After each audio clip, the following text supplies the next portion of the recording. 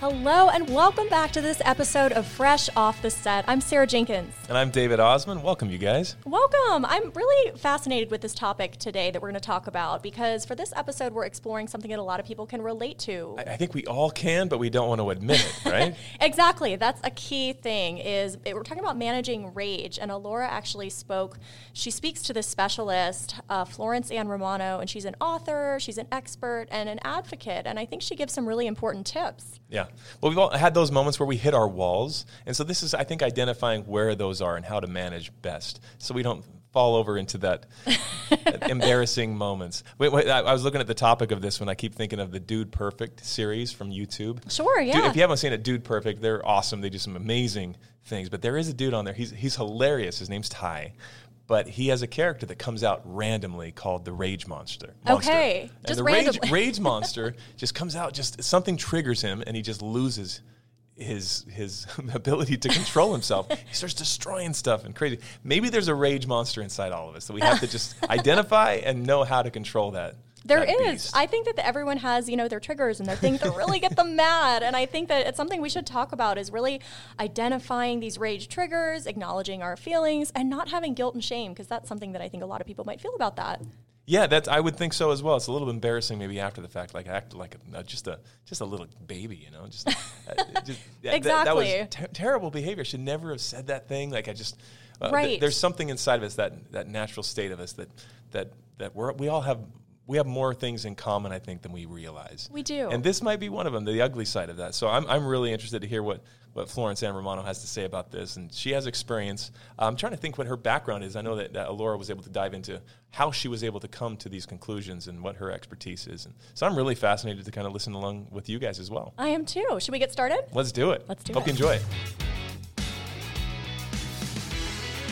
I am sitting here with Florence Ann Romano. I'm so excited about it. She is an advocate, expert, and author, and she is talking to us today about mom rage and how to manage it. Florence, thanks for being with us.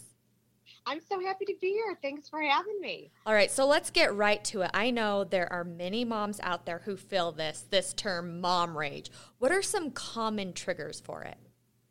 Well, it's funny. Whenever we talk about, triggers for it, it's kind of the everyday that's going on around you, depending on how helpful everybody is being. And sometimes they're just not. And sometimes they're not. Exactly. And triggers can really be anything from as big as, hey, I haven't slept in about 3 years and 7 months, or it's, no one's helping me empty this dishwasher and it's been sitting here. And could you just do that one thing for me? Because I'm doing everything else. Mm-hmm. So it could really be a myriad of things. But what's important to understand is that all of that combined in your life, when you're juggling so many things and the balancing act is real, that those things can be triggers, and that fuse, as long as it may be, eventually is going to have to blow. So whatever it is, it's not wrong. The feeling is never wrong. I love that. It is okay to feel. Our feelings are ours. But so all this stuff is going on. You said you haven't slept. I need help with the dishwasher. Can someone just help me without me asking? What is the best way to identify these triggers? To be like, okay, this is happening. This is a trigger for me. What is the best way to do that? Well, first, identifying it, of course, is important. And I think that this is a skill we constantly have to work on. But what I like to stress more, than identifying it is actually what you're going to do once you do identify it. Because you can be like, you know what, I'm so tired. I'm stressed out. I know it. I didn't mean to blow up like that. But you know what, I've had enough today. It's more that next thing, what you're going to do. And it's the asking for help part. Oh, that is so hard, Florence. Yes, it is hard. It's hard for everybody. And, I understand it's hard especially for mothers, but everyone in this world tends to have a hard time asking for help because the first thought in our mind is, oh, we're going to look weak. Oh, we look like we can't handle it. Oh, we look like we're failing at our life, at our jobs, at everything. But the truth is community and village building and leaning on people, that's the sweetness of life. That is a skill that we actively have to work on. myself, I have to say that to myself sometimes too. When I know I'm drowning a little bit and I'm going to reach out and ask for something, I always feel that guilt that comes along with it. But you know what? I actively, as an exercise, make myself take that step off sometimes what feels like that cliff, because I know that in order for me to reach my goals, in order for me to be mentally, emotionally healthy, all of that, I have to do that. And it's not all the time, but we also have to remember that we're not keeping score. That's something I think we also do too. If I'm going to ask for help, the person's going to expect reciprocation. And that's a whole other rabbit hole we can go down about reciprocation and not using people, taking people for advantage. But in most often, you're not going to be going down that road where people are going to be sitting there thinking, what have you done for me lately? Oh, yeah. And I think, like you're saying, asking for help is something that really strong people are able to do because they realize that to be at their best, they're going to need some help. I mean, everyone needs it. Literally everyone needs help. Right. And the way we all need help is different. And it depends on the reason, the season, whatever is going on in your life. But asking for help, as much as we can normalize that, it would be fantastic, I think, for the world. And it would be a much more supportive place, perhaps, to be able to exist. But it's one of the toughest things to do. It truly is. I don't know many people who have a really easy time asking for help. So yeah, exactly. Let's dive a little deeper into how can we acknowledge our feelings without the guilt and shame. So before we're even asking for help, how can we acknowledge this is what I'm feeling and not feel guilty about feeling it? That's going to be an exercise and a homework that I'm going to give you all right now. Perfect. Everyone get out pens and paper, right? Get out your phone, take notes. Is that I truly think sometimes we have to write it down why we feel that guilt and let it go.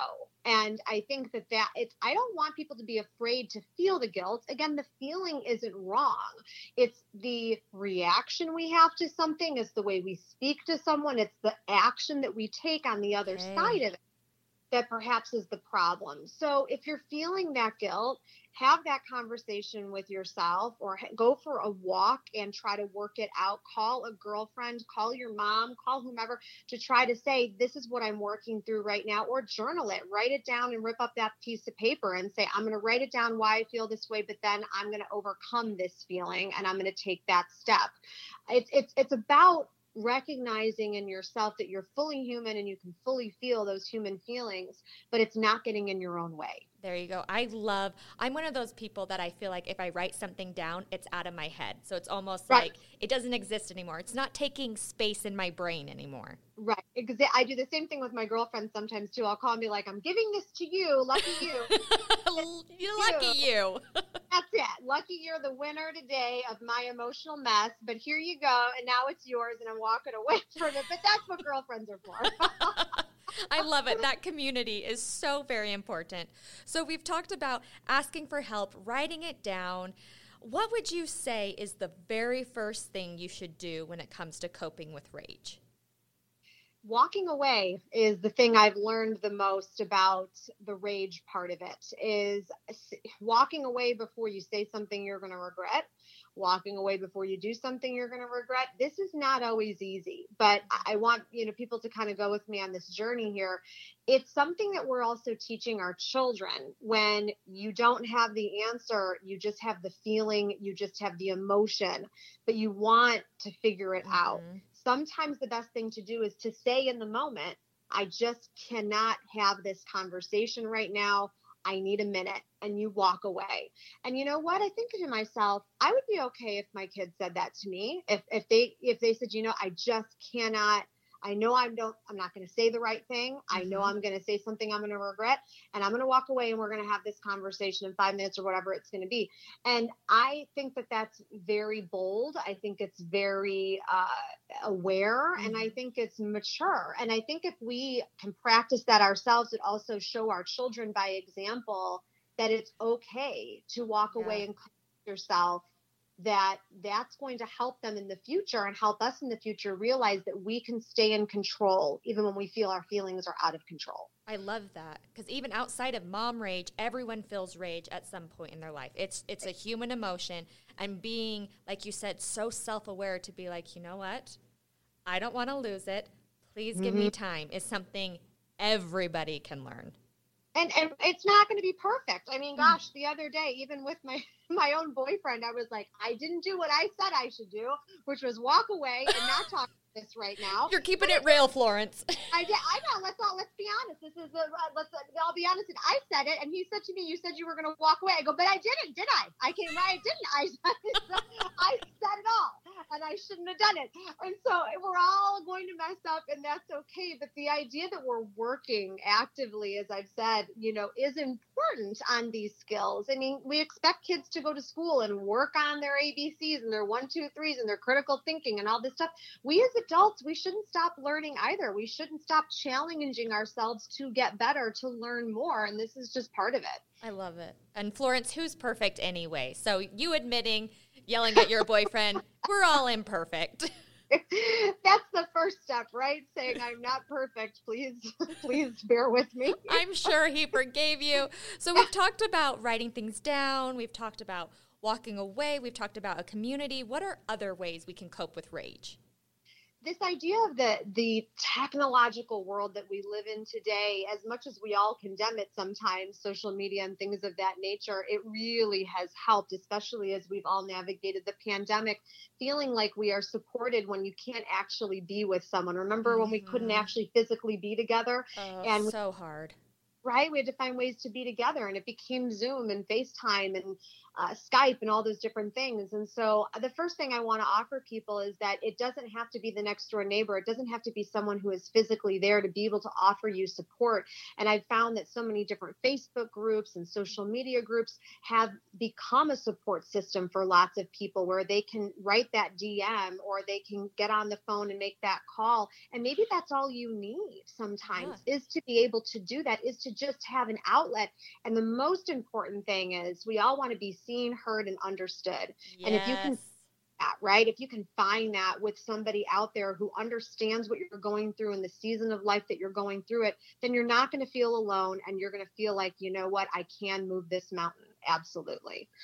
I love that. Well, and especially because I feel like oftentimes people think of social media and they think, oh, I can mindlessly scroll on this and it's maybe not doing a lot for me, or they think about other negative sides of social media. But you're saying, hey, this is a great tool for support. It is. It's a great tool for support. And, it's kind of the virtual scream into a pillow, as I like to call it.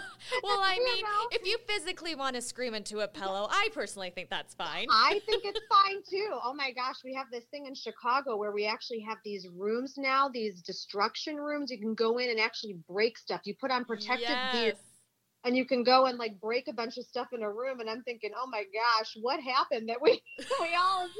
society need to have this room that we all go to and break stuff. But you know what? To each their own. Maybe that's what you need to do. But whatever it is for you to be able to release it in a healthy way, to do that. But again, circling back to the most important part, it's the asking for help that is the most important part, because that's going to help you maybe not get to that blow point all the time where you feel like I am just constantly pushing everything down.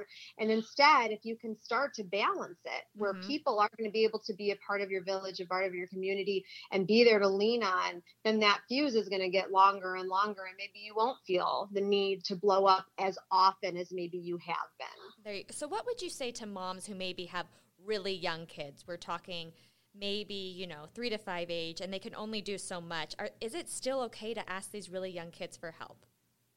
Absolutely. I think that the other mothers right now, at least from what I've seen in my own community, they like to feel like they have that girl gang or that boy gang or whatever it is that they like to call it and refer to, that asking for help, even to other busy people, you're not putting the burden on them, because they also a very strong sense of wanting to be able to be there and be seen, like we said before. So if they're able to help you're giving them something, you're giving them a gift in some sort of way of, oh my gosh, this is something I've gone through. I know how to have empathy about this. I know how to support this person through this.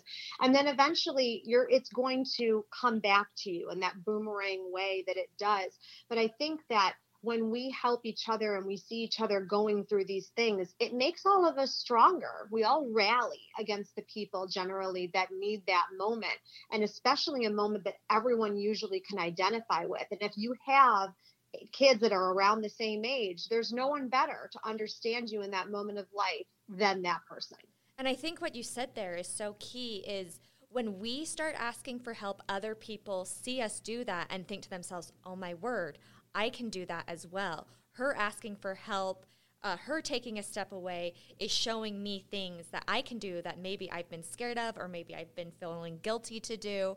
Right. So it's almost like you're leading by example when you're asking for help. It is. And it's this like kind of subconscious way of asking, giving permission in some sort of way to be able to do it, making it okay, normalizing it in that moment. And I think we all need that. And if you're not the one to make that step, and someone else shows you, then you're going to do the next right thing. You're going to take that next step. You're going to help somebody. And then hopefully it becomes a ripple effect. The next right thing. That is one of my favorite quotes, Florence, actually. So let's, I love it. I mean, I won't go Disney on you, but it's from a Disney movie, but you can go Disney to me anytime. We all almost every day.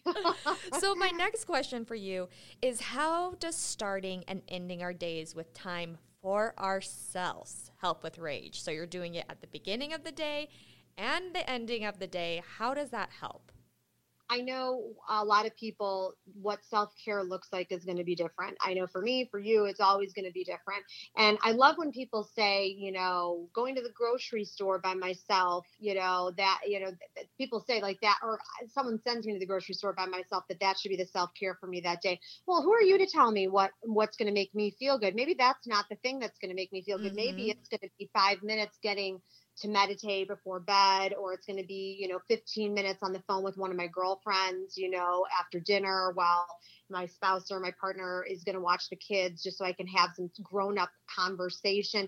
It's whatever it needs to be for you. And I really stress to people, it's not about the quantity. It is the quality of whatever it is that you want to do. Perfect. I know one of my girlfriends, she gets up extra early. Yeah, she probably has darker circles than she wishes under her eyes, but she gets up extra early every morning to journal, because she feels the difference between when she doesn't and she does, and how she parents that day.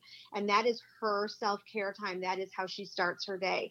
And so whatever it is to you, and it doesn't have to be the same thing every single day. It doesn't even have to happen every single day. Okay. But if you make a commitment to doing something maybe a few times a week for yourself in that way, again, the quality over quantity, I think you're going to see those small steps becoming big changes. Perfect. Florence, we are almost out of time. Before we wrap up, I want to ask you, we do something on our podcast called The Fresh Five, where I ask you 5 random questions and you give me your answers. They're really simple questions. So we're going to start with, if you could hop on a plane right now, where in the world would you go? Greece. Oh, see, Florence, that would have been my answer. I guess I'll see you at the airport then. Perfect. Great. And we can have, our self-care time. Perfect. Honestly, grab your passport. Let's go, girl. All right. I am so ready. All right. My next question for you is, what is your favorite song? Oh, right now it's Dust to Dust. It depends. It depends on the day. Dust to Dust. I can't even think of the singer right now. It might be, I don't know, but it's been on my, it's been on repeat for me when I read. I love it. Do you want to sing it to us? Absolutely not. No one wants to hear.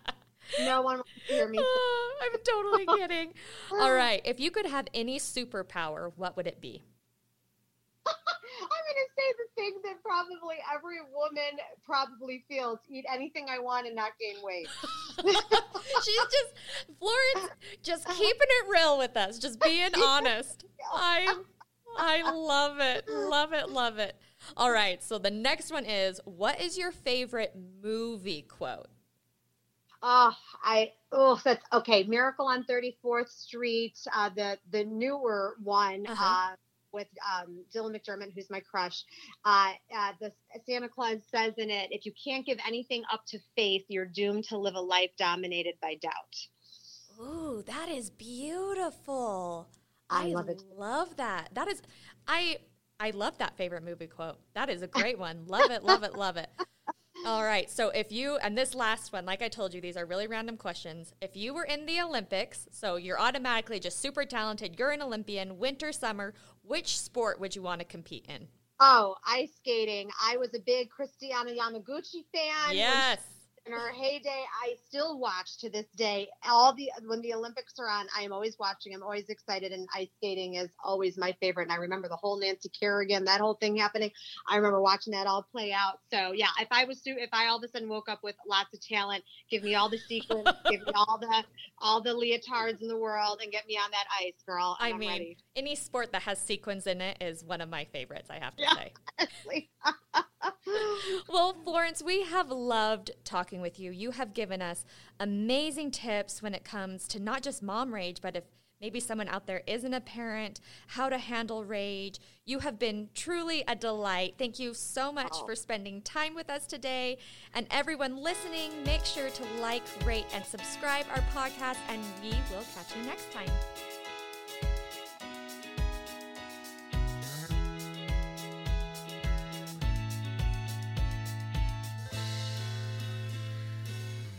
Congrats, you made it to the end. If you want to continue to freshen up your day, you can watch us on Fresh Living every weekday on CBS Channel 2 in Utah at 1 o'clock.